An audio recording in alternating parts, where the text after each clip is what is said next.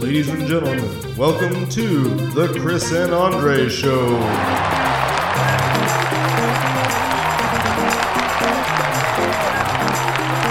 Welcome back, ladies and gentlemen, to the Chris and Andre Show. As always, we are your loyal hosts. My name is Chris. And I'm Andre. Thanks for joining us today. I really appreciate it. Yeah, we do. For those of you that are here for the first time, make sure that you subscribe to our channel, like this video, smash that, ring the bell so you get notifications, right? Ding, ding, ding. Today, we're going to talk about one of our favorite topics, politics. It might not be one of yours, but it is one of ours. If you're here, it might be one of yours, for all I know. Maybe you're, masochist like that. You just subject yourself to stuff you don't enjoy. I highly doubt that, though, based on our YouTube likes and watches and all that fun stuff, along with our podcast. We do appreciate everybody that is checking out our content, as always. But yeah, so Andre had a few things that he wanted to talk about this week. Talking about him like he's not sitting directly in front of me. Yeah, I'm right here. Yeah. So it's one of those things where you can have political conversations, and when I'm talking to like my friends or family, I'll notice there's a trend, and we've mentioned this before. There's people ease back into their talking points, and I just kind of realized something. I think I'm emotionally and mentally done with it. It's like not something I want to do anymore. Like I've never shied away from political conversations, but I typically I accept people for what they are. And some of the things we're going to talk about are going to kind of tie that picture up. The first thing that just struck my eye this week was just political ads. And man, they're just absurd. Like I've never seen such a far stretch from the truth so many times in so many different ways, and it's just annoying.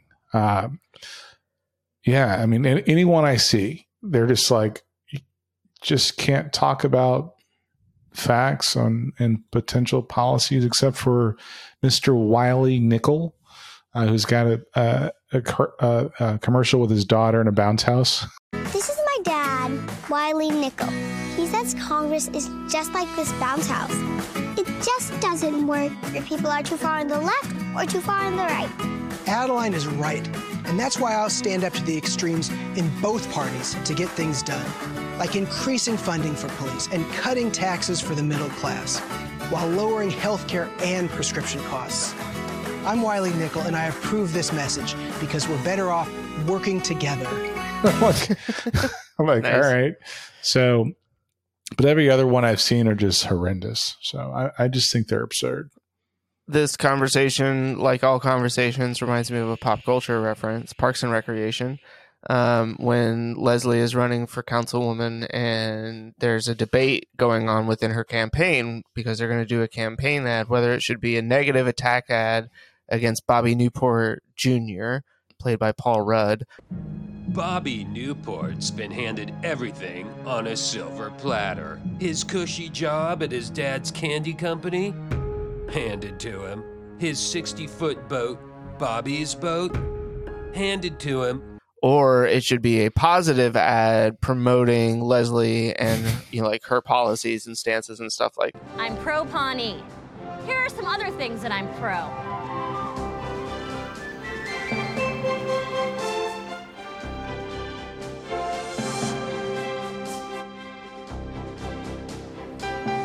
That. And so the campaign basically splits in half, and they go off and make each ad, and then they vote on which one they like best.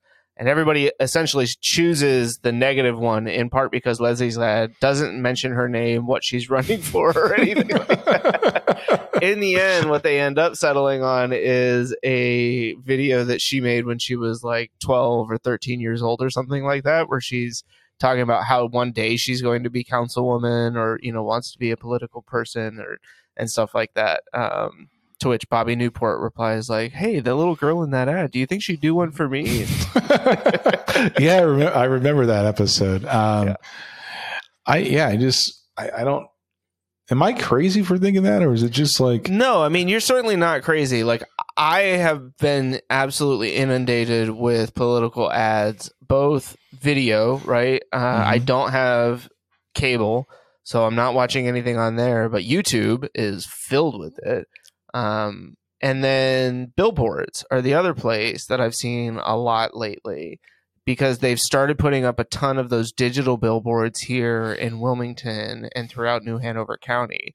And so every time that I drive up to Wilmington and I'm coming back, I see the same thing. I did notice something funny the other day, that the New Hanover County Republican Committee or whatever, their party, is using the exact same template for all of their political like billboard ads, where it's a like school photo style, like a portrait photo of the candidate, their name in red cursive, their first name in red cursive, their last name in blue, like all caps, and then like what they're running for underneath it with a white background. And it's every single one is exactly the same, and matches a lot of like the yard signs and stuff like that you see as well, which is another thing that we'll get to in a little bit, because those have been driving me absolutely crazy.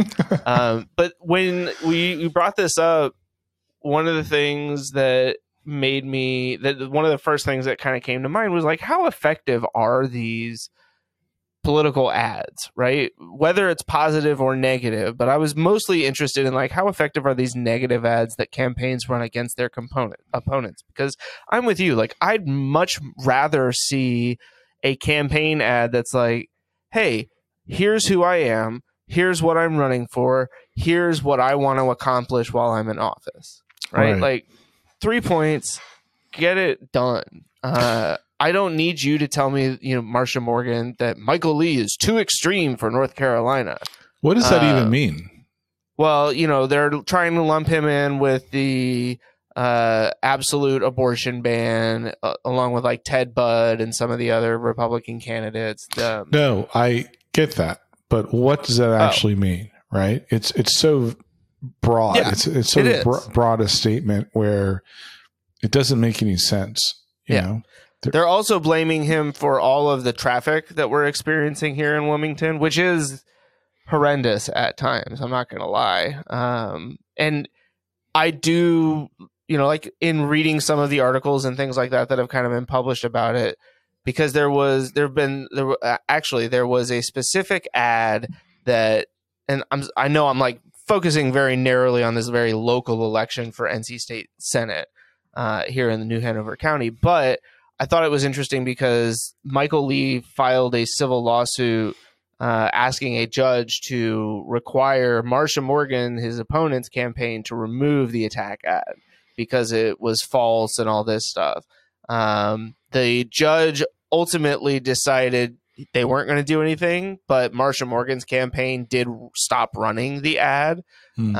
So, I mean, like, resolution was found, but it was basically accusing him of leveraging his position because he is the incumbent, I think, or has been a state senator in the past, of leveraging that position to enhance his law firm, which represents a lot of real estate developments and stuff like that. And that's part of how they're tying him in with like traffic, is that he's just like rubber stamping all of these new developments without taking into consideration how it's going to impact traffic and the residents that already live here and stuff like that. That's your city council, also your county commissioners. There's a lot of other.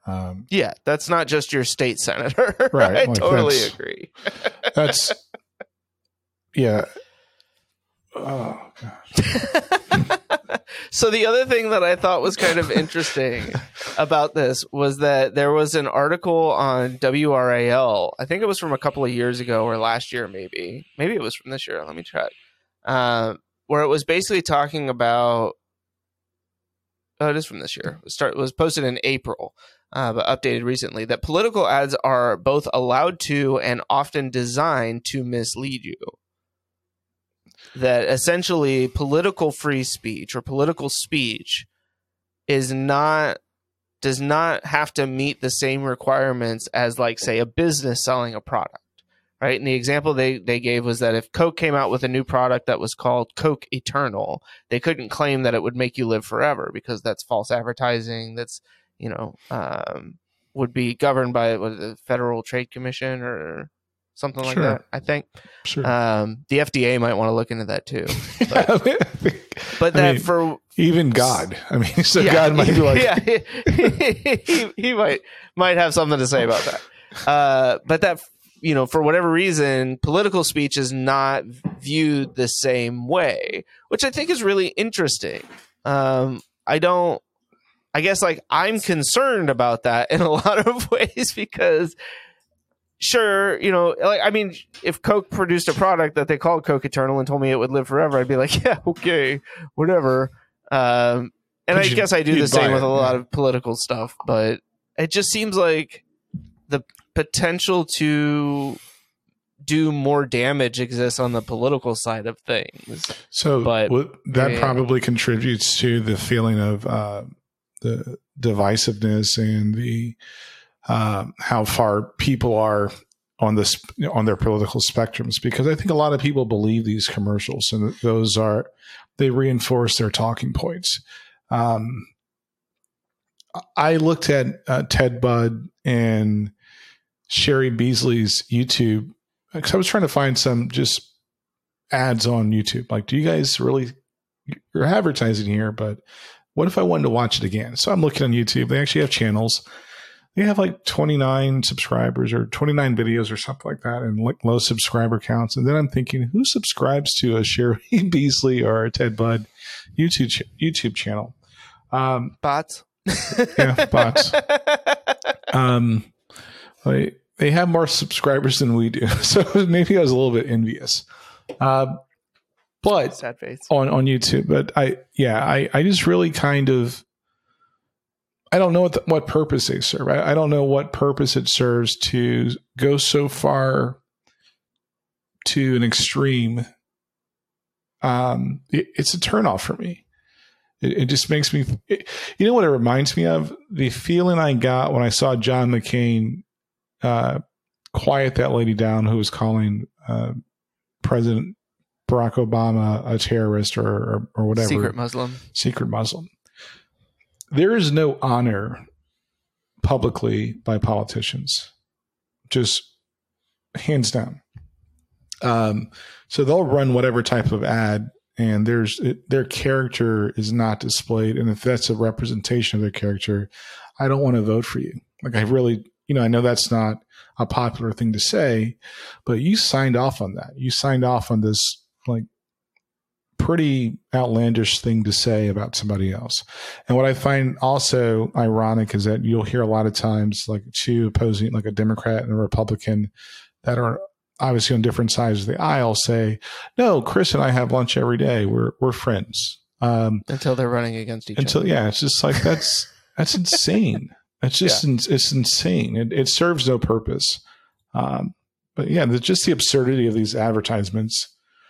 I just don't get it. I just don't get it. Well, and I think that leads to one of the other things that you wanted to talk about, which is, basically the idea that the ability for us to have reasonable discussions or have discussions like reasonable people has sailed, and we are not on board it very clearly. And I think that, to your point, people are willing to believe the things that they're being told from a source that they feel they can trust, right? So whether it's people, looking at a Fox News or people looking at an MSNBC or even a CNN, OAN, whatever, all these other ridiculous extreme networks that exist now, that people look at that and because for them, it's it's comforting, I'm hearing things that I want to believe. And now that's being confirmed to me. And so as long as you're getting that, then the other stuff that they feed you becomes more palatable. Right. It's if somebody becomes your friend first before they start, narcissists, right? I think are very, they kind of worm their way in at first, and then they start gaslighting people, and then they start everything becomes about them and controlling the conversation and whatnot. And I think we're seeing a lot of the same things happen in our political discourse and just, discourse in general. One of the interesting articles that I found on this was something from The Atlantic titled "People Aren't Meant to Talk This Much." And essentially, it's a somewhat lengthy quote, but I think it really kind of illustrates this. So I am going to read it real quick. Online media gives the every person access to channels of communication previously reserved for big business. Starting with the World Wide Web in the 1990s and continuing into user-generated content of the aughts and social media of the 2010s, control over public discourse has moved from media organizations, governments, and corporations to average citizens. Finally, people could publish writings, images, videos, and other material without first getting the endorsement of publishers or broadcasters. Ideas spread freely beyond borders. And we also received a toxic dump of garbage. Well, I couldn't have said it better myself. The only thing I don't agree with is the average citizen, right? I think that, I think that we lost the art of having a conversation or even a respectful disagreement well before, maybe the internet just amplified it in all of its tools and channels. But think about the statement or what people always say, you never talk about politics and religion. And I don't, well, why not? Both things are important to people, and you should might offend somebody. That's not really.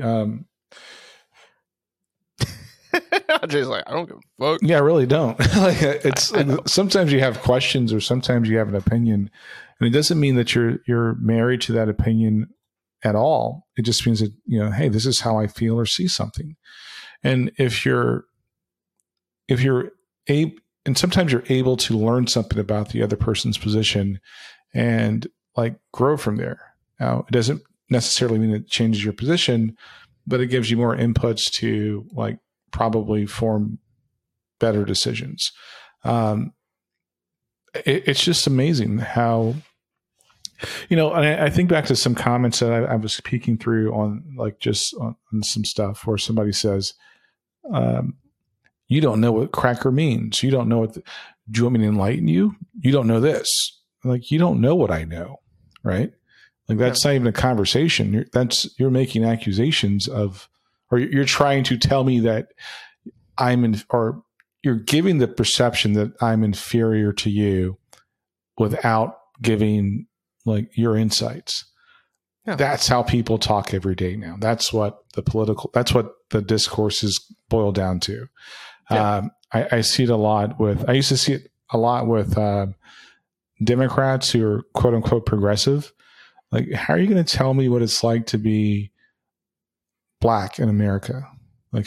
Help me understand your insight, Mr. or Mrs. or Miss or whatever white person. You can't tell me that you understand how to solve anything in my community or my culture. But I watched that Donald Glover music video. God, that made me so sick, man. The fact that This Is America became this, I don't know what word to use, but it just made people feel like they got it. I'm no, and Donald Glover doesn't speak for me. So let's just start there. I remember somebody asked me at E Area how I like the new Lizzo album. And you know what my response was? Who's Lizzo? How do you not love and support Lizzo? I was like, who and what's a Lizzo? Oh, it's his new Black singer. I'm like, what does she sing? Right? So don't assume Lizzo is representative of every Black person. I don't know anything. I still to this day know nothing about her. Or she played a flute recently that upset some people. Upset a lot of people. So, yeah. I just rambled on there, but it's it's just so annoying. Yeah. Yes. I'm going to be like Mr. I read articles and have quotes from them today, because this all got me thinking, and I feel like it helps to, support some of the opinions and whatnot that we're kind of throwing out here. But there was this other article from NPR that was titled, "Dude, I'm Done, When Politics Tears Families and Friendships Apart." Right? And basically it was outlining these people from both sides of the political spectrum who had cut off, even if it was just a single friend or a family member or something like that, because essentially they disagreed on politics. And I think it was mostly centered around the 2020 election. Mm-hmm. But one of the studies that they quoted, which I believe was from the Wesleyan Ministry or Media Research group, was that nearly 80% of Americans now have just a few or no friends at all across the aisle. Actually, this was according to Pew Research. And the animosity goes both ways, that essentially once you discover that you have a friend who doesn't vote like you or who doesn't support the same political candidates that you do, or a family member, now it's perfectly acceptable to just say, well, you're dead to me. Like I'm shunning you. I'm blocking you on all my social media channels. I'm blocking your number on my phone. Like, don't call me, don't text me, don't reach out even if you're in need of something, because your opinion is so, horrible that I can't even stomach to be associated with you in any which way. I think that's an acceptable response. But I also think that the underlying cause is both factions of the extreme. Well, let me just back up. There's a lot more independence. There's a lot more independence in the country than there are people that affiliate with parties. Mm-hmm. So let me start there. I want to say it's like 70%, right? No, 60 to 70%, something like that. Well, is independent. Well, that's why I'm starting to get very uninterested in polls and like different charts and stuff, because the last thing I saw was like 46% or something like that. And independents decide 81%. All right. Well, no, actually, this is saying 81% continue to lean toward either the Republican or Democratic Party, but this was from 2019. So yeah, I don't know. So let's just say, just for simple math, 50% of the country are unaffiliated. And then you have 50% of the country that is split between two affiliated parties. What was I saying? Oh, and those two small groups, or the other half of the conversation, gets all that, it sucks out all the air in the room. Like Kanye West. It sucks out all the air in the room. Like Donald Trump. It sucks out all the air in the room. Like just talking points. Last week, I had a couple friends, like literally this happened to me very recently. I didn't know what to do. And well, I knew what to do, but I just didn't. It just keeps reoccurring where I'm like, what are we doing? It was the student loan forgiveness was brought up. And the question was, how are we paying for that? My response was, I don't know. I also didn't benefit from the Trump tax cuts. How are we paying for that?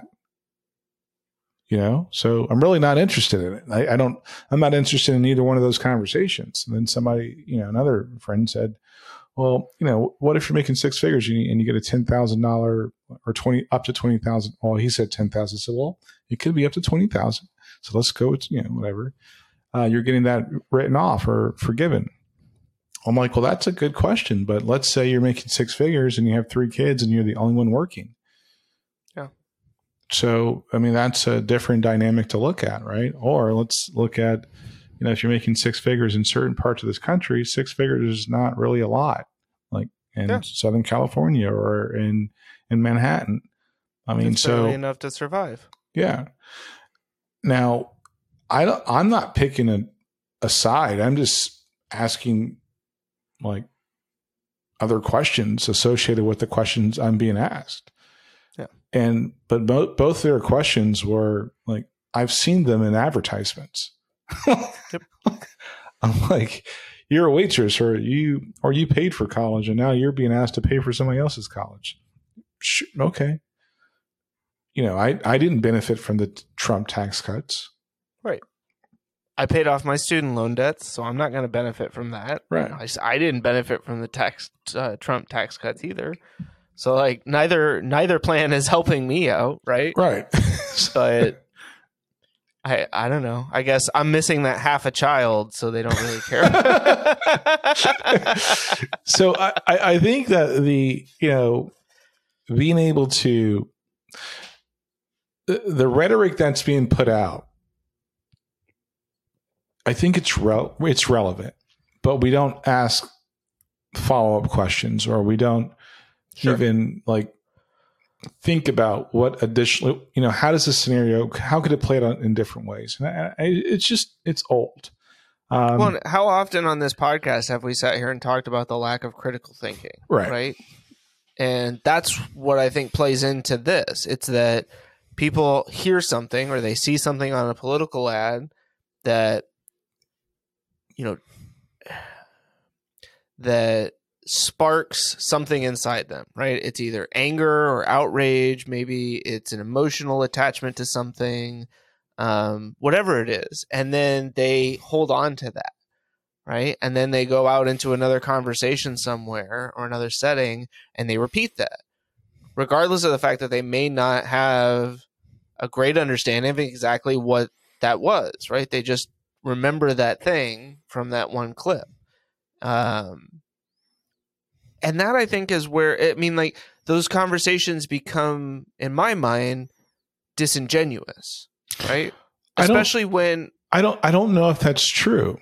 And here's why. Because both of my friends, I've done them, I'm not going to paint them with that brush, but I do feel it's my responsibility to push back on the, lack of thoughtfulness of asking the question, right? Well, and I guess maybe a better way to look at it is that bringing it up, right, and saying, recently I saw this political ad that mentioned that kind of asked the question, let me how circle are we back gonna... around. Yeah. It was literally asked to me, "What do you think about the student loan forgiveness?" That's how it was presented to me. I'm like, whoa. Okay. So I was like that. So let me just. It wasn't a. So that's why. And your response was, I don't really think anything about it because it's not impacting me. Right. And and I can also I can lean back on the fact that, remember the Trump tax cuts, something else I'm not sure how we're going to pay for, didn't help me either. So I'm not really, that's not the hill I'm willing to die on, basically. Right. You don't have a dog in those fights. Right. So there's a lot of things that we're paying for as a country, or we're charging as a country that we don't know how we're going to pay for, that we're doing anyway. And that's nothing new, right? To be clear, right? That's that's been going on for decades now, and I think, it's something that ultimately, right, those bills come due at some point. I think there is a lot of can kicking that happens in politics where it's like, well, I'm going to do this now because it's going to get me votes, or it's going to swing, opinion polls, which I know are very important to you, Andre, about, my approval rating is going to go up if I do this. But ultimately, I recognize, or maybe I don't even care, that this is going to create a problem 10, 15 years down the road, or that I'm adding to the national deficit, which, granted, right, the deficit is trillions of dollars right now in debt that we owe. And yet, and so, in a way, right, both those things, the Trump tax cuts and the student loan forgiveness, are a drop in the bucket compared to what we already owe. That's not to say that that's an acceptable way to do your finances, is well, I already owe trillions, so what's another couple of billion or a couple $100 billion, right? No, that's not, I'm not, you understand maybe. I understand what you're saying. And that's why I just want to be cautious. It's not, I don't think people are doing it. So the article in NPR, I haven't read it, but I can gather. That's why I said it's an acceptable response to shun them. Yeah, to be like, I don't want to deal with that. Right? I just don't want to deal with that. I'm not but I'm not wired that way. I'm going to be like, yeah, that's a great question. It is. It's sure. All right, but like I got to understand this a little bit more. What makes you feel like that's an acceptable response? Because I feel like not that it's every single person's obligation or their responsibility or duty to, dive into Chris, headlong some into. people aren't built that way. That's just the way it is. It's got to be for a lot of people. It has to be stressful to have those elements in your life. Yeah.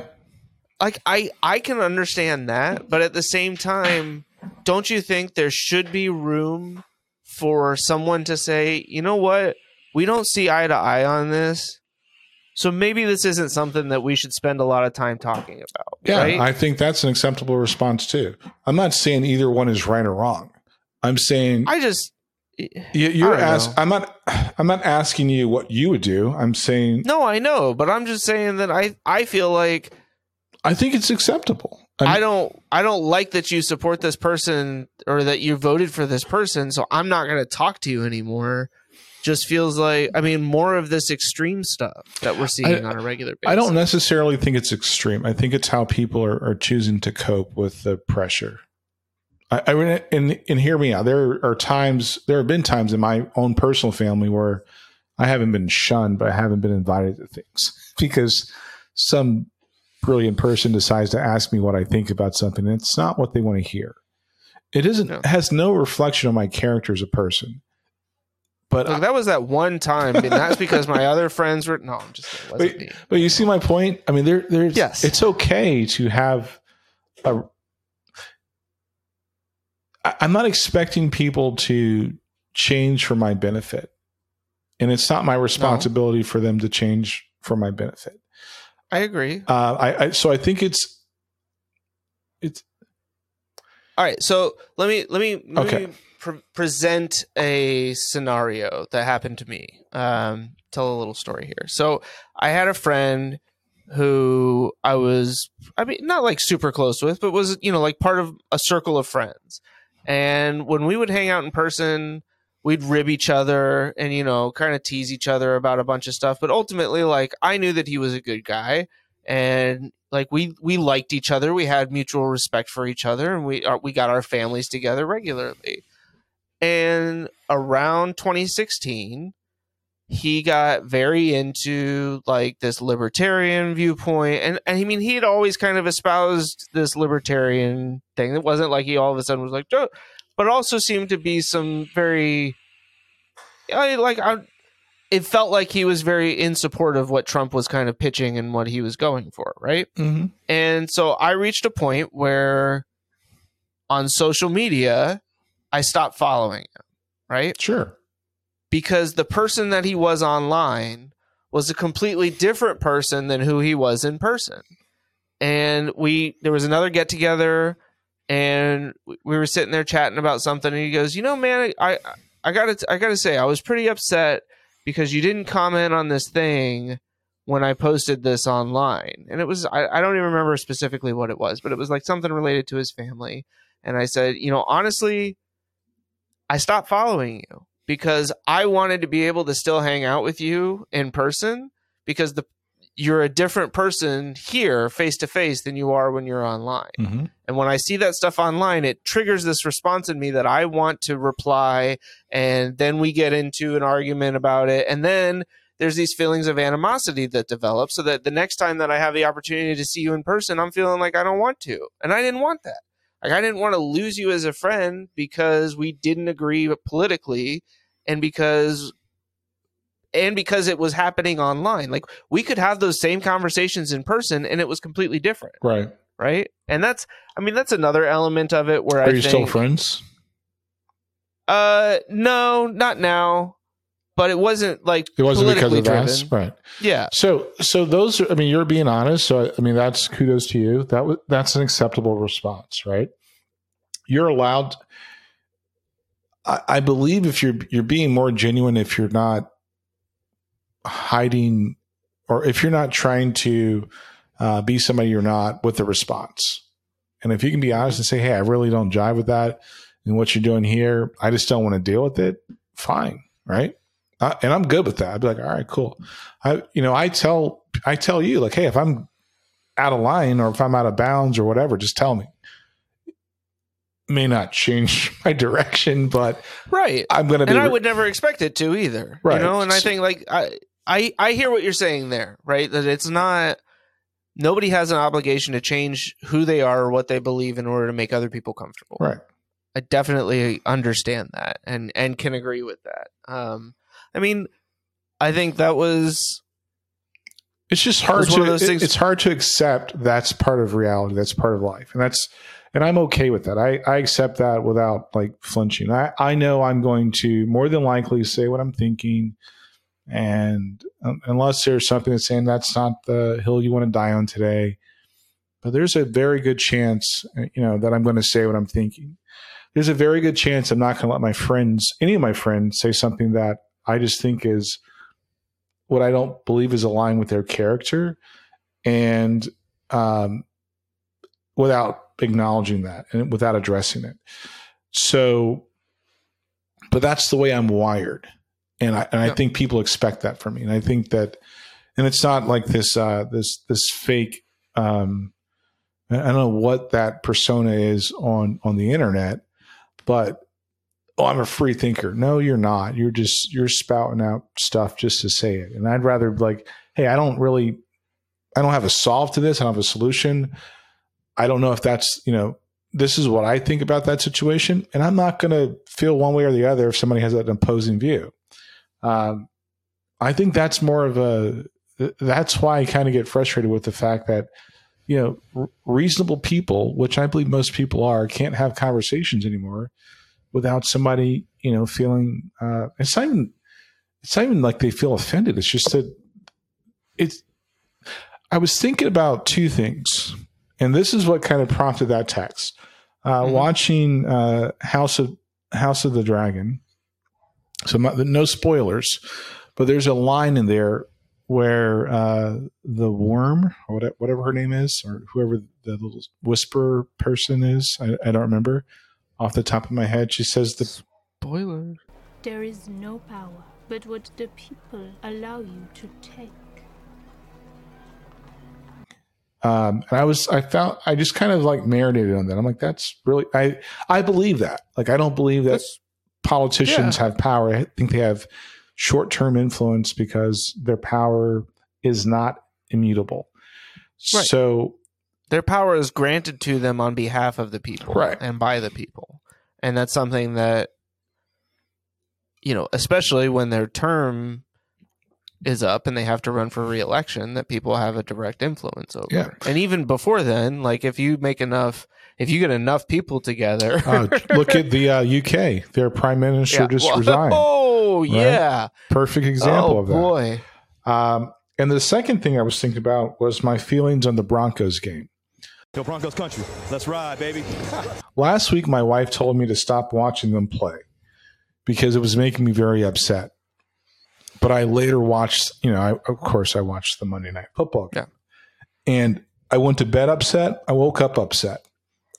And I realized that my attachment to my favorite football, like American football team, dictates how I feel about things. Mm-hmm. People have the same affinity for their political views. Right. Are either of those things healthy in your mind? Neither one of them are real life, right? Basically. Like, yeah, it's just not real life. Yeah. It's just like, I'm not taking the snaps. I'm not calling any plays. So the Broncos are having a crappy season. I can accept the results of the season, and I should be able to accept the results of the season without taking it so personal. It's not me on the field. It's not me calling the plays. It's not me making the trades. And that's because that's not healthy. It's just not acceptable it's not realistic to believe that some things that are not consistent with your reality, your personal reality, should have that much of a drive in you. But people, they really believe that these political views are they're ingrained into their DNA, and they're not. As a 20-year NC State fan now, I knew this was coming. Yeah. I understand exactly where you're coming from. I mean, there was probably a good 10 or 15 year period where the outcome of every NC State football or NC State men's basketball game had a direct impact on my mood that day and at least the following day. I mean, when State was kind of good and they would lose, I wouldn't go online because I didn't want to see headlines. I didn't want to read about it, all that stuff. When State would play really well, oh man, I'm all over it. I got to read every article that talks about how good State did. And it got to a point where as I'm watching these games live, I could feel my heart hurting because of the anxiety over whether or not this game was going to go the way that I wanted it to. And that's where I ultimately had to kind of just turn that off. I had to step away from that and say, that's not healthy. You know what? The outcome of the game has absolutely nothing to do with whether I turn on the TV or I'm watching, or I'm on the ESPN app. And so at the end of the day, I can tune in every once in a while if I want to. And if it's going well, great. And if it's not, hey, you know what? It's not their day. And that's okay. And then after the game's over, I can go back and I can watch highlights if I want to, or I can read about it if I want to, but I don't have to. I don't have to subject myself to that. To watch the kicker of the Chargers say, well, I mean, and I don't know how I really felt about this, but it kind of made me kind of think about this a little bit more. He goes, first and foremost, I want to thank my Lord and Savior, Jesus Christ. And my brain immediately went to every rapper that says, I want to thank God for winning this award. I'm like, yo, everything you say in your songs are not things that God is co-signing. Yeah. Right. God's a big Chargers fan. I don't know if you knew that. Yeah. I mean, totally not. I don't know if you can see it in frame here because of how we crop things, but I do have a Phillip Rivers Chargers jersey back here just to give you an idea of how ridiculous my NC State fandom is and how tumultuous my experience as a sports fan in general is. I got one season with Russell Wilson where he went and won a Super Bowl against Andre's Broncos, not trying to strike. And then the next season, it was just payback. They're like, oh, did you enjoy that? Watch him throw this away at the fucking goal line against the Patriots of all people.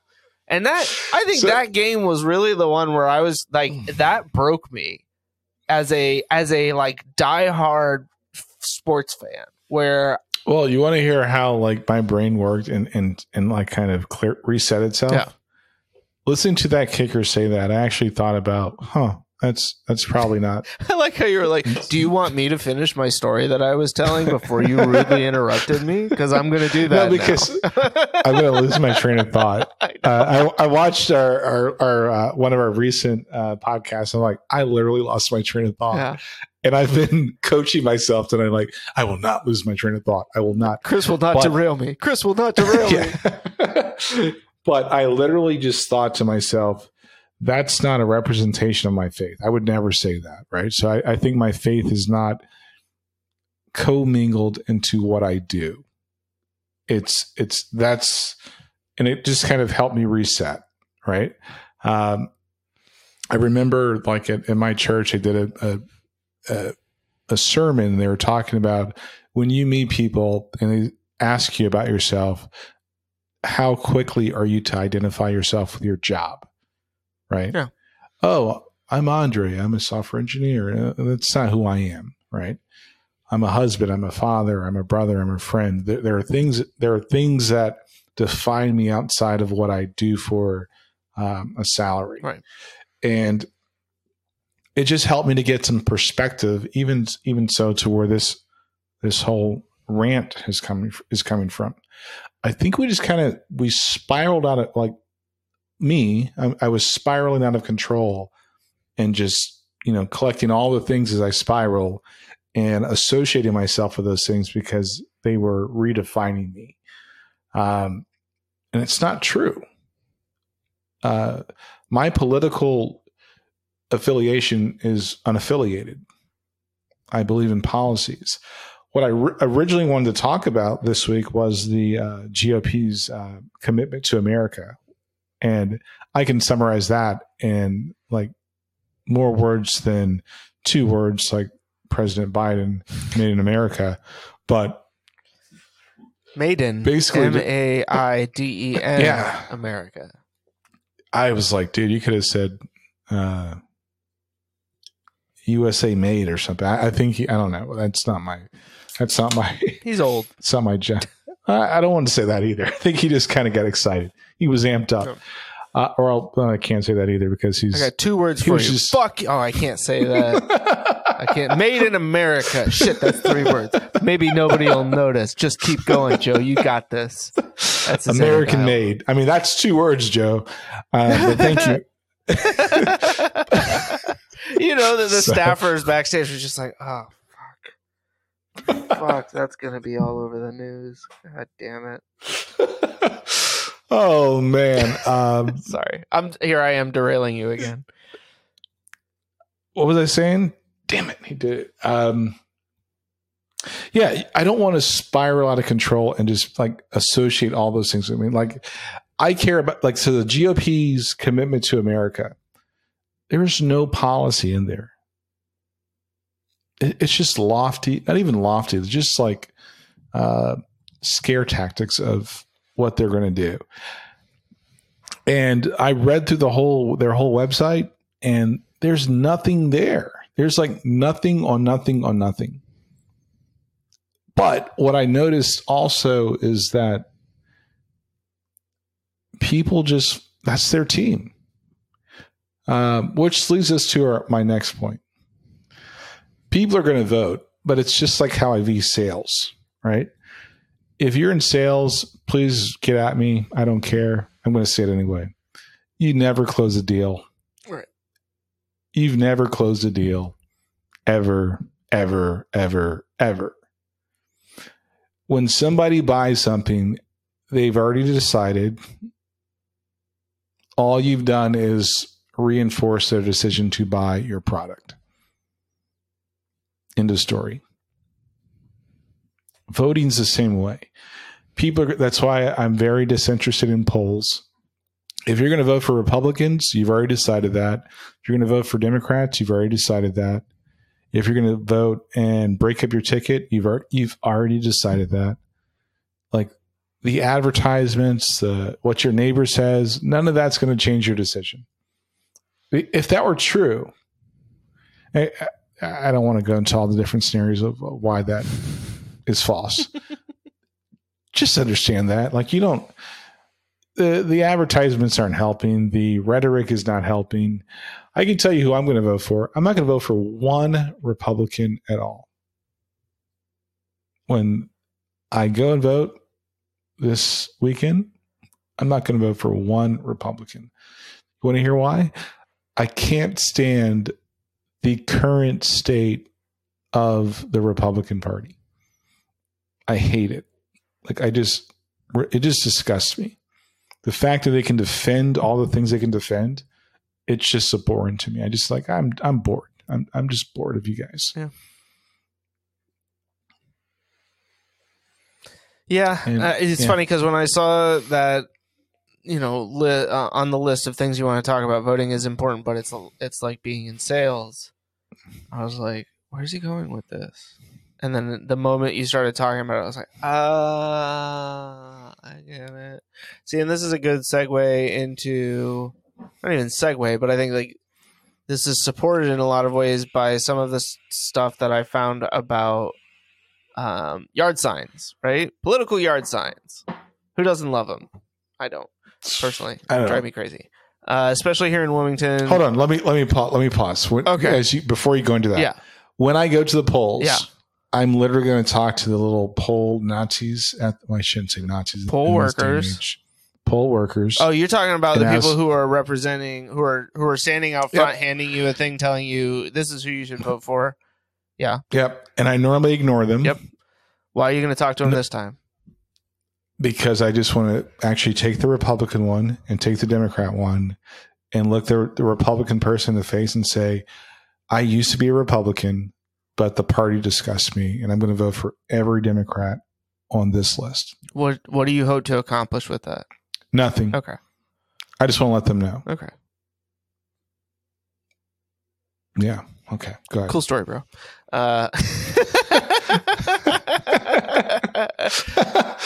That's what we're doing now. That's what we're doing this week. Yeah. No, it's just one of those things.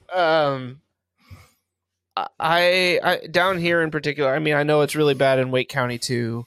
Oh, it's freaking horrendous. But I mean, just the amount of waste, both financially and like literal garbage that is being generated by making all of these yard signs that aren't even going in people's yards, that are just ending up at every street corner and every median that they can find. I mean, like, it's gotten so bad that they will stick them in between the little like divider and the concrete medians. Like, that's it's actually happening in my town. Yeah. It's crazy. Like, I mean, and this, I think, backs up your point that, like, you're not convincing somebody to vote or to vote for a specific candidate, especially with these yard signs, right? I think the yard signs that are actually in people's yards are more about, well, look at me and who I support, right? It's more like neighbors, like, you better recognize, and not so much like hey, this is who I'm supporting because I think they're a good candidate. And, like, it's much more like, I think of like Alabama and Auburn, right? Like, oh, that game was disgusting. Well, that was Alabama, Tennessee. Out in Tennessee, I don't. But I'm just saying, in terms of like rivalry, right? Where, and this was one of the things that I saw in one of these articles. I'm trying to figure out which one it was. I think it was this one from numero.ai, or maybe it was the Uproar. Either way, I'll find out where it is and I'll quote it later. But essentially, it was saying that, they witnessed one house that had a whole bunch of yard signs, a whole bunch of Joe Biden yard signs, right? And then, like, a few days later, the neighbor across the street had decorated their entire house in Trump flags and all this, like, Trump paraphernalia, essentially, right, to counteract the Joe Biden guy across the street. And that's where I think, like, we had this as something we were going to kind of talk about, and you've already brought it up, but this fanaticism, right? This viewing this as though it's your political sports team that you're supporting, and that, on the one hand, your team doesn't cheat, but the other one always does, right? That if you lose, it's because the refs or the election officials or whoever it is, right, were cheating on behalf of the other team. That, we have to support our team no matter what, no matter who it is that's playing for them, no matter what horrible things they've been accused of. We have to support them because that's our team. And we identify with that, right? That's a huge part of who we are inside. I'm saying this as a dude that loves NC State. Like, I do. Yeah. I love NC State. But I will sit there, and when those guys are caught cheating, I'll say, yeah, they're cheating, right? Like, I mean, it's not that hard, guys, to expect more, right, from the teams that you support. Like, are you a Patriots fan who was okay with Tom Brady deflating balls, or with them? Did Tom Brady deflate the balls himself? No, he did not. Anyway, let's not get into that. Yeah. Are you a Saints fan who was cool with what's his name, the defensive coordinator that had the whole, like, you knock a guy out of a game and injure him, you get paid extra money, Bountygate? Are you okay with the Houston Astros stealing the Yankee signs? Well, yeah, because it's the fucking Yankees. No, stop. You can't.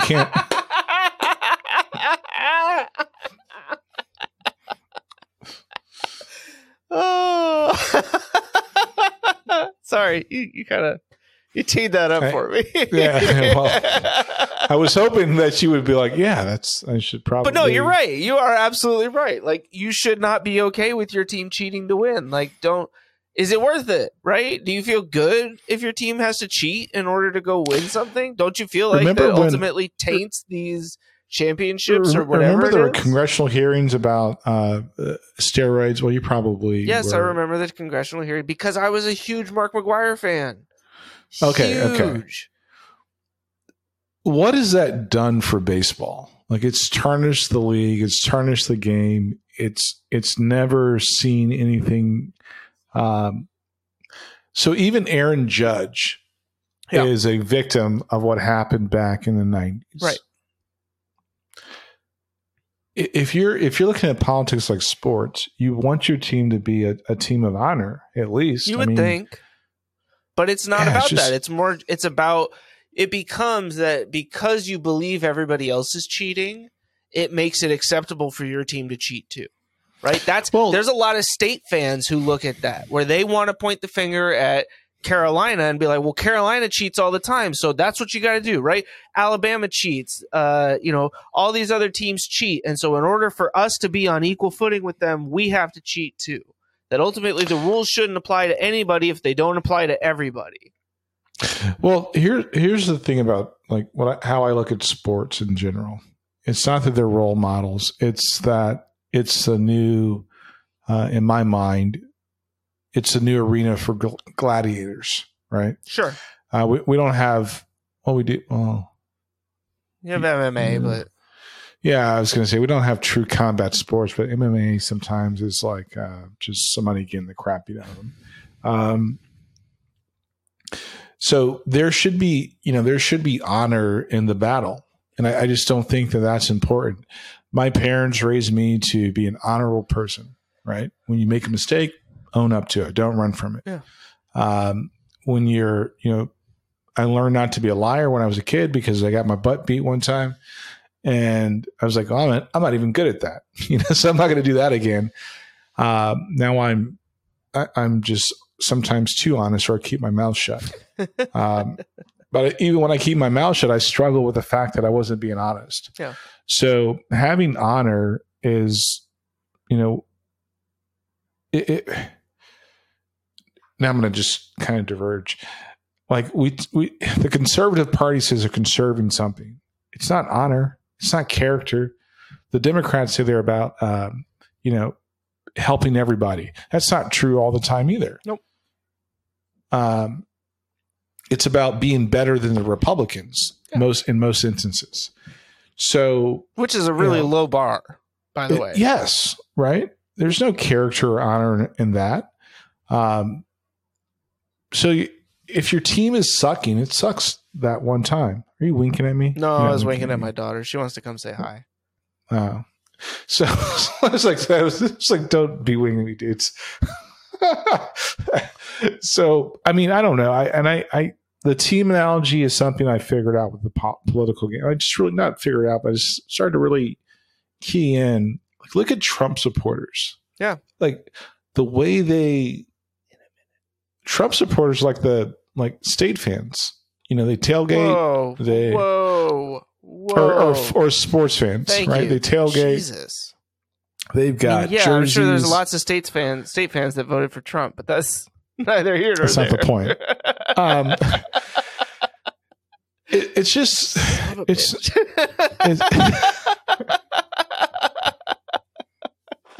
state and Trump. We're like this. Stop it. But or I'm not going to be your friend anymore. I know, right? Snowflake. I'm so triggered. But I just think it's not the. I don't know. I just think it's sad. It's really sad. No, it really is, because ultimately what has happened, and I think like the Herschel Walker campaign. Oh, right. I know we talked about this recently, and I don't want to spend a bunch of time on it, but I think it really illustrates and really most of not even most, but there's a lot of candidates that you see this year where character doesn't matter, right? ability doesn't matter. Dana Loesch said it best. I don't care what he did. I want control of the Senate. I will vote. McConnell. Yeah, I will support anybody who gets me to what I want, which is power, control. And that's what all of this has become about. It's not about going to Washington to try and make things better for the people in your state. It's not about going to Washington to improve the country as a whole. It's about, we have to control this, because if we don't control it, the other side does, and that means they won and we lost, and we have to deal with it for another 2 years. McConnell just said something very similar. I actually watched John Oliver's episode on transgender rights, and he said he pulled up some guy that was talking about how they're phrasing they're picking their messaging to talk about just like transgender people and how they should make it to where it seems like sexualized and seems very perverse. I've said multiple times, Republicans they just want to win, right? And I don't know where it was, but I saw a Democrat that says that a Republican that said that Democrats are trying to win and they're better at it than they are. I don't know if that's true. Or maybe in recent years they've gotten better at it. I don't know. But my point in all that is it's not a game. Right. Like we're not playing a game, ladies and gentlemen. We're hopefully putting people in a position to help other people's lives, to represent larger groups of people, to improve their cities, their states, the country. Yeah. But we've turned politics into some type of crappy game. Yeah. It's like I'm just not interested. I mean, we've turned it into entertainment. Right. Right? And we talked about this a lot in the infotainment versus news episode, where like not everything needs to be entertaining. And that's where I think in a lot of ways Trump bridged that gap in 2016, where it was, must-see TV because you never knew, no matter which side you were on, right? Whether you loved him or you hated him, you wanted to tune in because you wanted to see, oh, this has got to be the day that he steps in it and it's all over, right? Which never came. Or this is another day where he's going to own the libs and I get to revel in that because that's my guy. That's my team that I support right there. I don't even know what that means. What, owning the libs?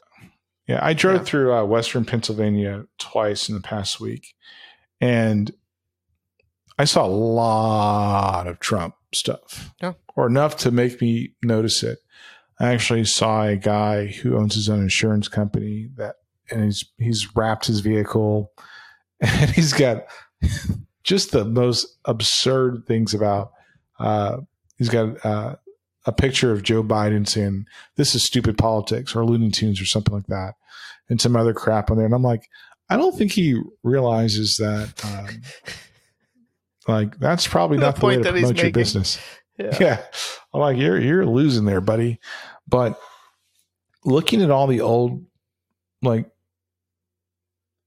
vacant factories just kind of reminded me, like, Trump didn't go to Western Pennsylvania and bring back crap. No.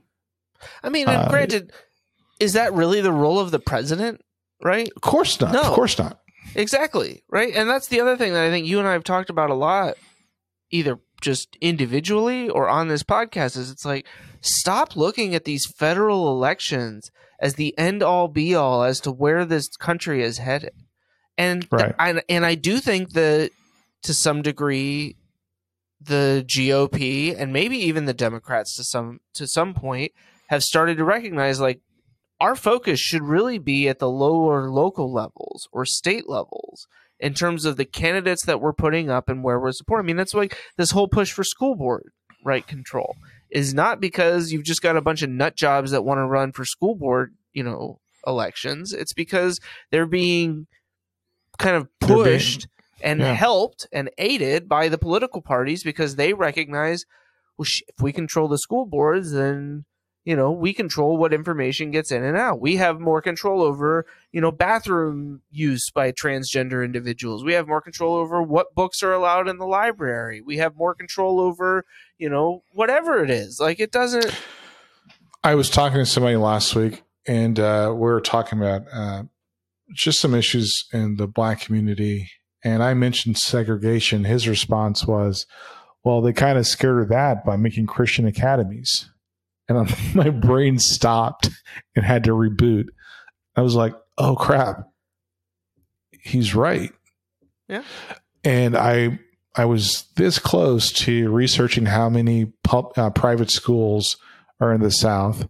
And I was this close to researching how many of them are Christian academies, just because I overlooked that. Yeah. Right. On my way into Raleigh this morning, I saw Tales Academy and Cary Christian Academy stickers, because it's nothing says ruin your car's appearance like putting stickers all over it. But it just reminded me of my stickers look great. It just reminded me that, why is this whole school choice thing such a big thing? Like, there's so many things where we've just missed. Like, I'm going to vote. That's not the issue. The issue is that, what if your team sucks? When are you going to have your rebuild year, right? Yeah. When are you going to look back and say, maybe we're not calling the right plays? And it's not about winning through fear. It's not about being in the locker room yelling at people.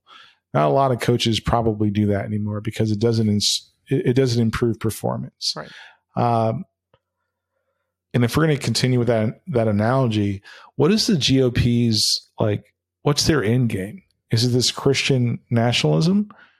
Well, you're the same party that talks about the Constitution. The Constitution says nothing about being a Christian. Right. Like, so you have to. But it's like a lot of things, right? It's selective. Your character would Christianity. Would say, it's selective, sure. Conservatism. It's states' rights until we get Roe v. Wade overturned, and then we need a federal abortion ban, right? Then that's indicative of your character being an act. But they've also identified that there are enough people out there who don't care about their character, right? I think it's part of the issue that ultimately character has become less of a dividing line for people when it comes to who they're willing to support, and it's more about the 1 to 2 issues that they feel are really important, and that they will support anybody who is a mouthpiece for those issues. Whether or not those people believe in it, whether or not those people are actually going to do anything to support those once they get into office, it's all about, like, well, who's willing to sell me the best lie now before I elect them? That's who I'll vote for. But even then, I mean, like you're saying, or like we said earlier, you're not convincing anybody. Right? You've already made up your mind going into the election who it is that you're going to vote for. It's why all of this stuff about Herschel Walker is not moving the needle, right? Because they've already made their, like, they decided a long time ago. Yeah, exactly. I don't care what you say about him. It was the same thing with Trump, right? Everybody thought when the Access Hollywood tapes came out, that's it. That's got to be it. That's the thing that's going to bury him. No president could get elected if he's got that out there. But everybody had already said, don't care, doesn't matter. I want Trump. And not everybody, obviously, but enough people did, right? I mean, same thing with Hillary and the email, right? Yeah. I mean, whether or not, wherever you stand on that, when Comey came out and made the statement that they were investigating her for the emails, you think that really influenced people to make a decision on whether or not they were going to vote for Hillary Clinton? No. Those people who didn't vote for her already didn't like her enough to not vote for her. I voted for every position that year except for president. I would not vote for Trump. I would not vote for Hillary Clinton. Maybe I'm part of the problem. But I mean, look, I think I think that's like saying, food, you are responsible for food waste because you didn't eat every grain of food that was on your plate. No, corporations and farms waste thousands of millions of pounds more food every single day than any individual family probably does in a decade. And yet it's recycling, right? It's all of these things where the end consumer ultimately gets blamed or feels some level of responsibility for this, even though the responsibility starts way farther up the food chain. But I think in politics, it plays differently. I think that we have... I don't think Hillary should have been on the ballot, to be honest with you. Right. I think she should have disqualified herself. I think Trump should have disqualified himself. But neither of them were going to do that, right? Right. I mean, like, Hillary might have been slightly more likely to do that, but I think in some ways, I don't know, not based on anything she said, but that there was always this air of kind of like, it's my time. Right. I put up with Bill and all of his shenanigans through 2, terms. I have been Secretary of State. I've done all this good. I should be qualified enough to be the president. It had nothing to do with qualified. It had to do with, it was probably 60% qualifications, 40% are you the right person? Yeah. And I agree that she wasn't. Like, I didn't like Hillary as the Democratic nominee either. I did look at it as a lesser of two evils kind of deal. I was like, and I understand. I mean, like, I do. I really do. Like, I don't fault you for that. I don't think anybody should be faulted for looking at it and going, no, I'm not picking either of these people. Yeah. I mean, like, I'm good. Hard pass. That's why you got a lot of third party votes this election, right? But I think then you look at, well, what happened over the 4 years of Trump, and you see, wow, turnout for the 2020 election, outranked any that we'd seen. Yeah. I mean, and even Joe Biden, right? I didn't want Joe Biden to be the Democratic nominee. I didn't think that he was necessarily the best person for the job, going through all of the, what do you call it? The debates, the primaries. Yeah. I think, honestly, I think he had more leadership qualities than anybody else up there. And I'll marry it back to this. Kamala Harris lost me when she wouldn't realize that she already won the debate about busing. Right. And she kept going back to it. I was like, nah, I don't like that. Tulsi Gabbard, she never seemed interesting to, and I can just go down the whole line. But the person I would have felt more comfortable with would have been Kamala Harris, but it showed the type of person she was when she did that. I thought that was tacky. What do you have against Bernie Sanders? A lot. I'm just kidding. Yeah, quite a lot. And then I'm going to mirror what Kamala Harris did too. I watched some clips of Val Demings serve Marco Rubio his lunch. And I don't want to take out of context, but she beat him with like a baseball bat on that debate stage. And you feel like that was not what she should have done? You feel I didn't see the whole debate. Right. I think there are some things where it's like, no, you probably need to stop drawing blood. Because I think what's important at the end of the day, if you want to instill some confidence back into our political system, we need to get to a point where we have honor and integrity. And that's a long haul. So every time we take those moments and we make them a bloodbath, it's a turnoff.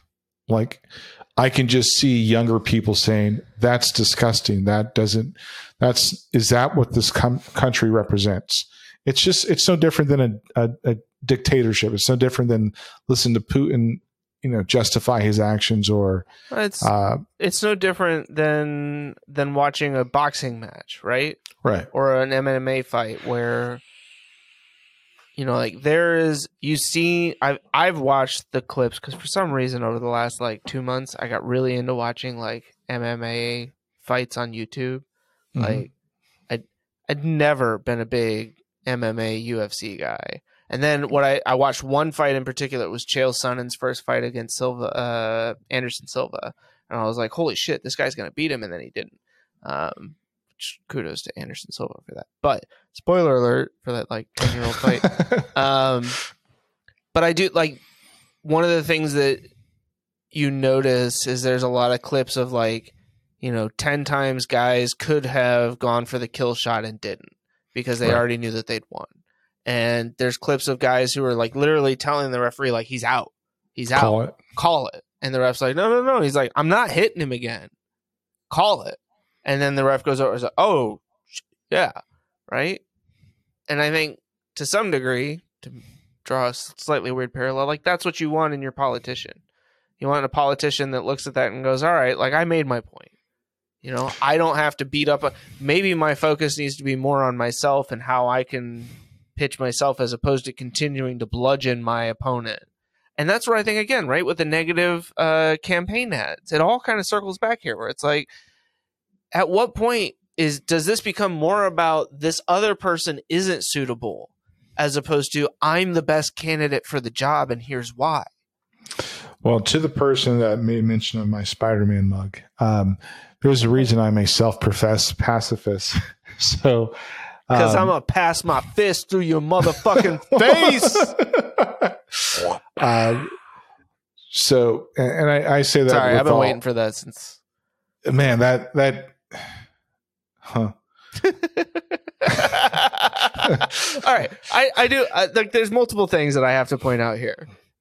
One, Spider-Man beats the shit out of people all the time. Right? So, okay. And two, you have some colored belt of some sort.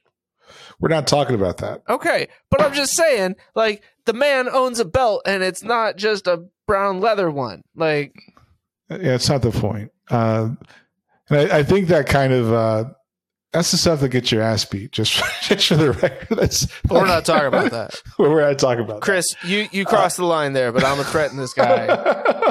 I'm not threatening anybody. I know you're not threatening. I'm just saying, that's how they're not that's gonna how watch people, this video because we barely talking about Trump.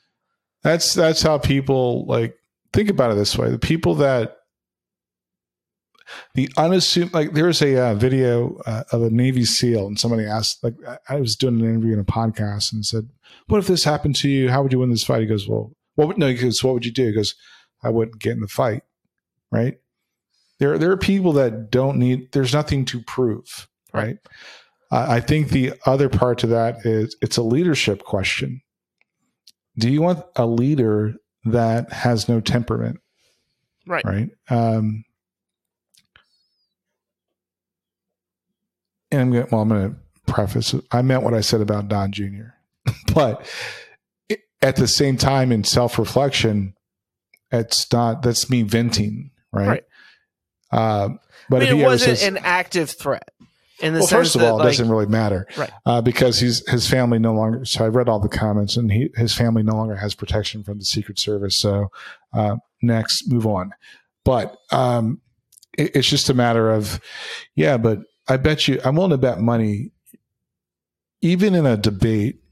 Well, in any confrontation, you're not going to just bludgeon your opponent. That could be murder or attempted murder. And it's just it's a sign of weakness, or it's a sign of lack of self-control. I just don't respect that. Do you think that part of it, because I feel like we see a lot more of that now, right? Do you think that part of it stems from this desire to have the viral clip, right? I think so, yeah. Because I think so too.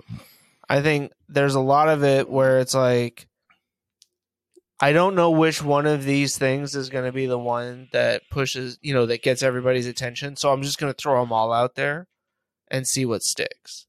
Well, you know what's interesting? Pete Buttigieg, I've seen him do interviews on Fox and a few other places. Yeah. He's very unassuming, but he's very good at his job. He knows how to think quick on his feet. Would you support him as a candidate for president? From what I've seen, yeah, I would. Yeah. Do you feel like he's gained a certain level of experience and knowledge over the last 2 years in serving in the Biden administration?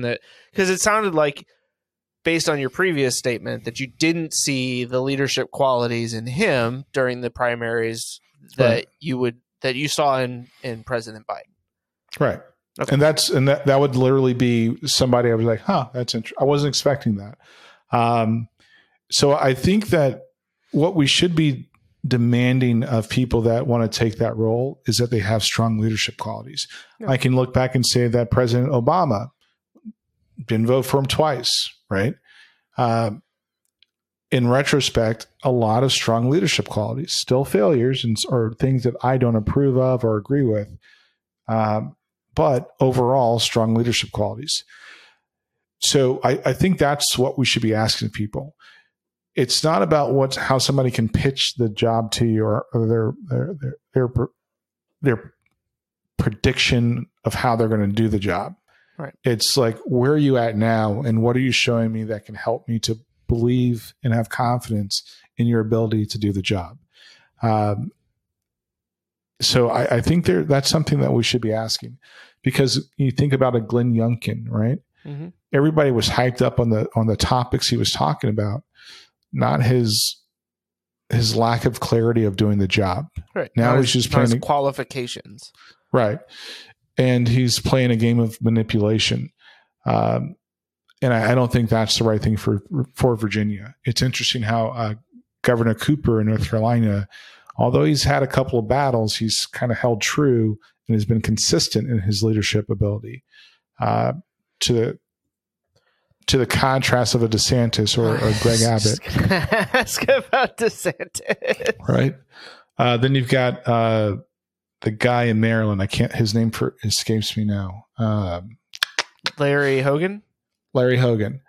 Consistent. You've got Sununu. Consistent. Has nothing to do with their politics, has nothing to do with their party affiliation, but they've been consistent. And that's where I think that people, that would be one of the things I would say, hey, when you're looking for people to elect, except for me this year, I just don't want to vote for any Republican. I'm looking for leadership qualities, and I want to see where they make me feel confident that they can be a good leader.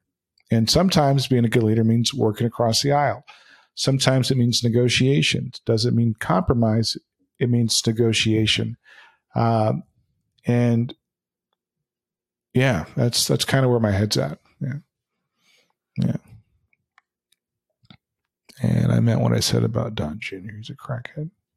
He's always cooked up. I mean, I don't know what else I could add to it at this point. It's like me saying, like, think about it. Like, here's what, to that person, I want to say this. I'm a big Ice Cube fan. I'm not a big fan of all of his music. There's a good amount of his songs that I like. We love you, Cube. I respect Cube. Big fan. I disagree with Louis Farrakhan, right? So, but I'm never going to go off the reservations and say, well, just because Cube, is a supporter of Farrakhan and he respects him, that I'm going to be like, nah, I'm going to rail on that dude. I mean, I still respect the dude, right? So I'm not going to go out of my way to say stuff that's slick, thousands of miles away from Ice Cube, and hopes that I never see him, and for him to say, "Yo, say it to my face." So that's what I don't respect about, like, if you look at the January 6th speech they were giving with Giuliani talking about trial by combat. What? You're going to do what? Roger Stone, he's got a clip of him saying, let's get to the fucking violence. What are you going to do? Yeah. You've got John Eastman talking about war. You're not going to do anything. So unless you're going to say these same things to somebody's face, don't say them at all. You look stupid. Or follow through on them the way that, Yeah. Like, I mean, Giuliani, are you volunteering as tribute in these trials by combat? Because somehow I don't think so. Although Trump would probably gladly throw you up there. Yeah, Trump was like, yo, I'm going to go there. I'm going to be right. Dude never showed up. Oh, but he wanted to. Remember? Like, he almost fought that Secret Security or Secret Service. Yeah. Okay. Secret Security. If he was even he's like, I didn't do that. So Why would I fight him? that's He's a big guy. He's a big guy. Although, people probably would have liked me more if I did, because they'd be like, I didn't know you had it in you. because he's like what 350, trying to anyway. So that's the point I was trying to make. Don't say slick stuff about somebody or like what you're going to do, and then when it's time to do it, you're crickets. Yeah, just nothing. And that's what. Which is why I didn't say anything, because I'm crickets all the time. Just saying, but say that stuff where it matters, B. But I wish a motherfucker would. I know, right? No, I don't. I mean, you talk about yourself as a certified pacifist. I am very much a pacifist. I am not somebody that's out here trying to pick fights and stuff like that. And then don't say slick stuff and make me think you're a threat. Because the minute I think you're a threat and I see you, I'm not even talking to you. Those are things like people that they get on their keyboards and they start talking real breezy, and then things happen to them. Like, why are you surprised? Right? So my point about Ice Cube, I'm not saying Ice Cube is I respect Ice Cube, but I'm not going to say anything slick about something. My point is, I don't agree with that part. That is the one reservation. I would say that part to his face, like, hey, I don't understand your views on this, respectfully.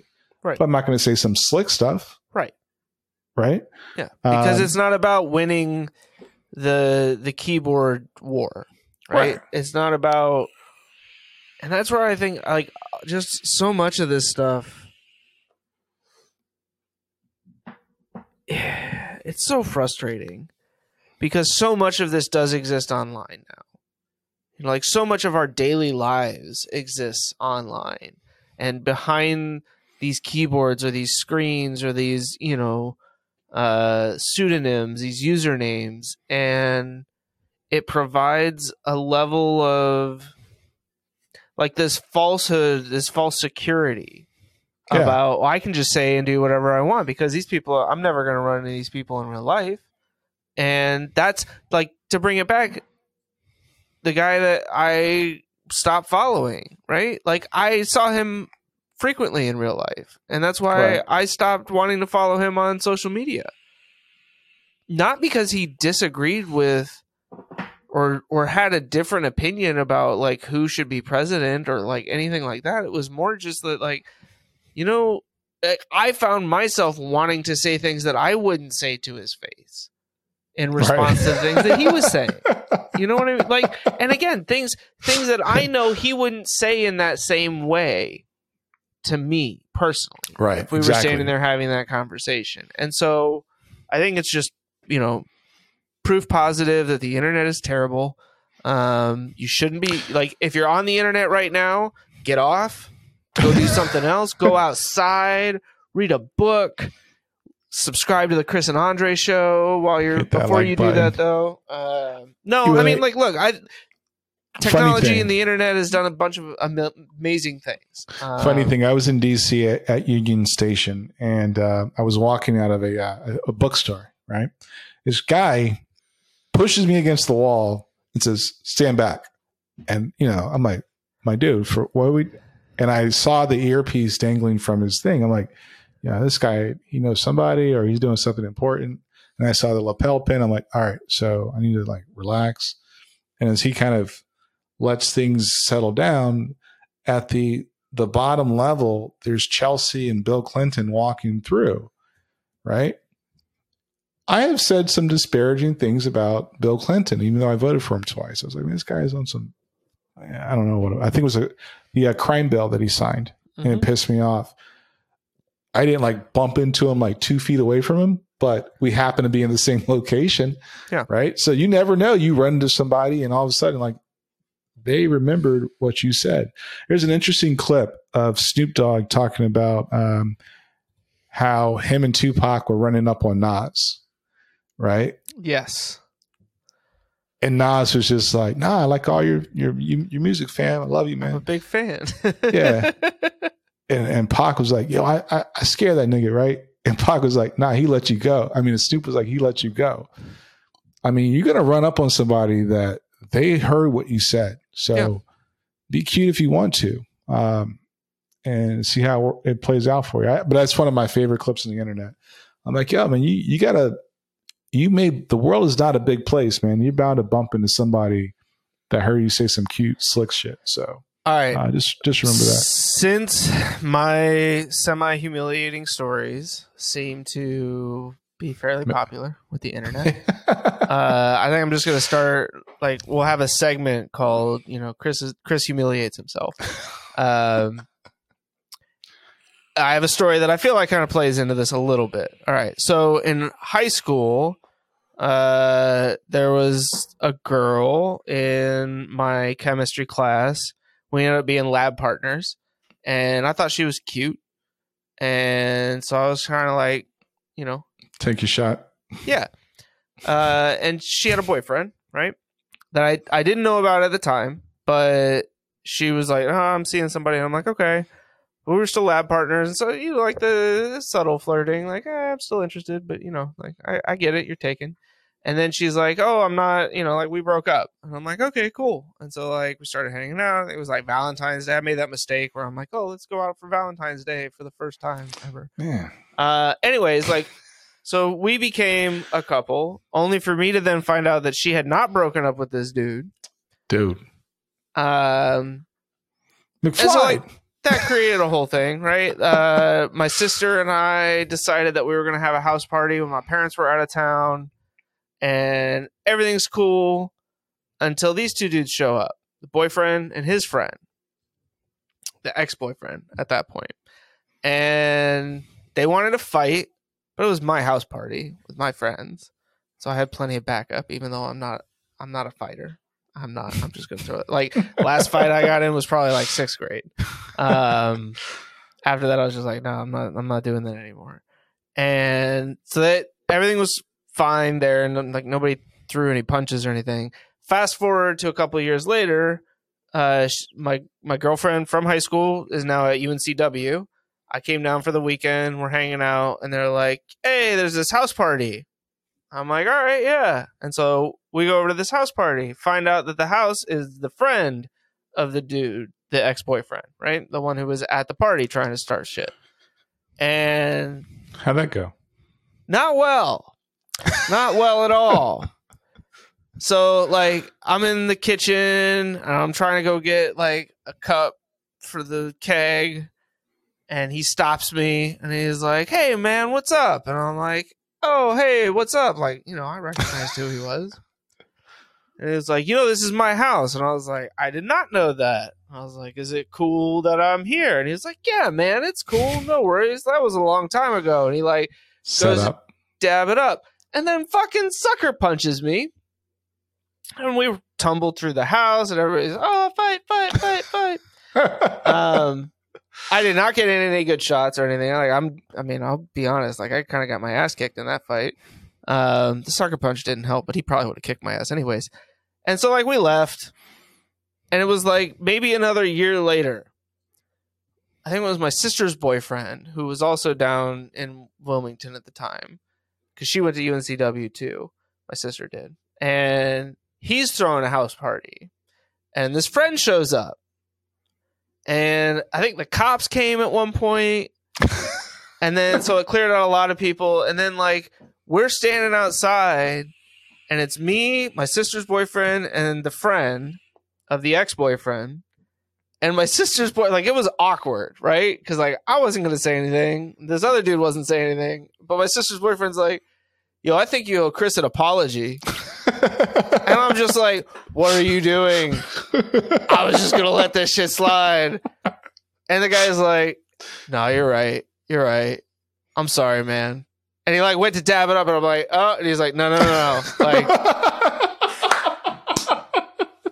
so, like, we hugged it out, and that was it. I wouldn't have hugged him, yo. No, I mean, yeah, that's not happening. I'm like, all right, we're good. That's water under the bridge at that point. But and and that's you got sucker. I did. Yo, I would have known that wasn't clean. I was like, nah, I'm good, yo. Like, I'm too trusting when it comes to that stuff for sure. But anyways, Chris humiliates himself. Thanks for joining us. Chris's corner. I'm sorry that happened to you, man. That sucks, man. I mean, like my face was like he got me like right behind the ear or something like that too. So like it's like a headache the next day. Yeah, yeah. It was a little swollen, but it wasn't like I had a black eye or anything like that. It was fine. It was what it was. Yeah, I don't have any stories like that. No, I know. Like that's why I tell these stories. I have something similar, but it didn't end that. Like somebody hit me with a crystal ashtray in a bar because I was with his sister. Wasn't dating her. And then you roundhouse kicked him to the face. No, actually, he knocked me out. He knocked me out, and but my boys held him for me to beat him up.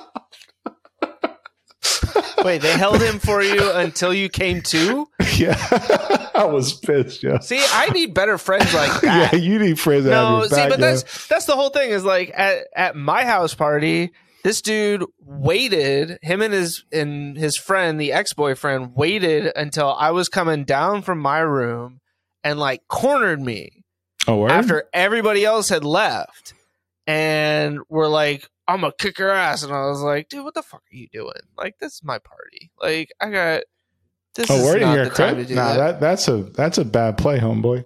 And then my really large friend who played baseball heard what was going on and like came upstairs and literally was just like, dude, what are you doing? He was so drunk. He's like, what are you doing? What are you doing right now? I don't want to hit you, but I'll hit you if I have to. This is Chris's party. You don't mess with Chris when it's Chris's party.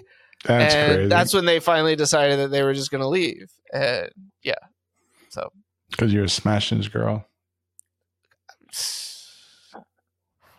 Yeah. Yeah. So, yeah. Anyway, and I've got other stories but they're complicated. And I mean, that was a fairly complicated story I told. That took me like 10 minutes to get through all that. Yeah, mine are complicated. They get messy sometimes. But again, I'm self-professed pacifist. I try not to hit people because it's bound to. And I'm a married older guy. I have no reason to be punching people in the mouth. Oh, I mean, yeah, especially at this point in my life, like, no, there is no need for fighting. The closest I'll come to fighting is honking my horn at you when you do something dickish in the car. I won't even do that. It's like, I hope you don't die. Well, I had this asshole behind me the other morning in a fucking Mercedes, and he's like riding my ass while I'm doing the speed limit. And there's traffic all around us, so it's not like I can really go anywhere. And he finally gets like clearance to go to the right of me and like lays on the horn. And I was just like, yeah. Even that, I was like, that was dumb. You're pushing the limit, man. These crazy people out here want to shoot everybody. That's because I was like, I'm going to walk up to his car and say, hey, man. That's a terrible idea. Yeah. Yeah. That's why I didn't do that. I just, on a somber note, like the shooting in Raleigh, that was, look, I don't have any beef with Second Amendment people, but here's a question. Don't you think something should change? Because something's obviously broken. And things must have been really sour if like I would never kill one of my brothers. So there's a whole lot going on there. But I will say that you can take your interpretation of the Second Amendment, and at least you should get to a point by now and say something's off and want to do something different. But if that's your team, I get it. It ain't right, but I get it. So this note is not nearly as somber, but it is somewhat related. Did you hear about the group in New Hanover County that auctioned off an AR-15 rifle in order to raise money for a school board candidate and a county commissioner? Not that particular one, but I heard about one similar. Oh. Yeah. I mean, like guns in schools, I think, we're kind of at a point where maybe we don't need to associate those two things with each other more than they already are.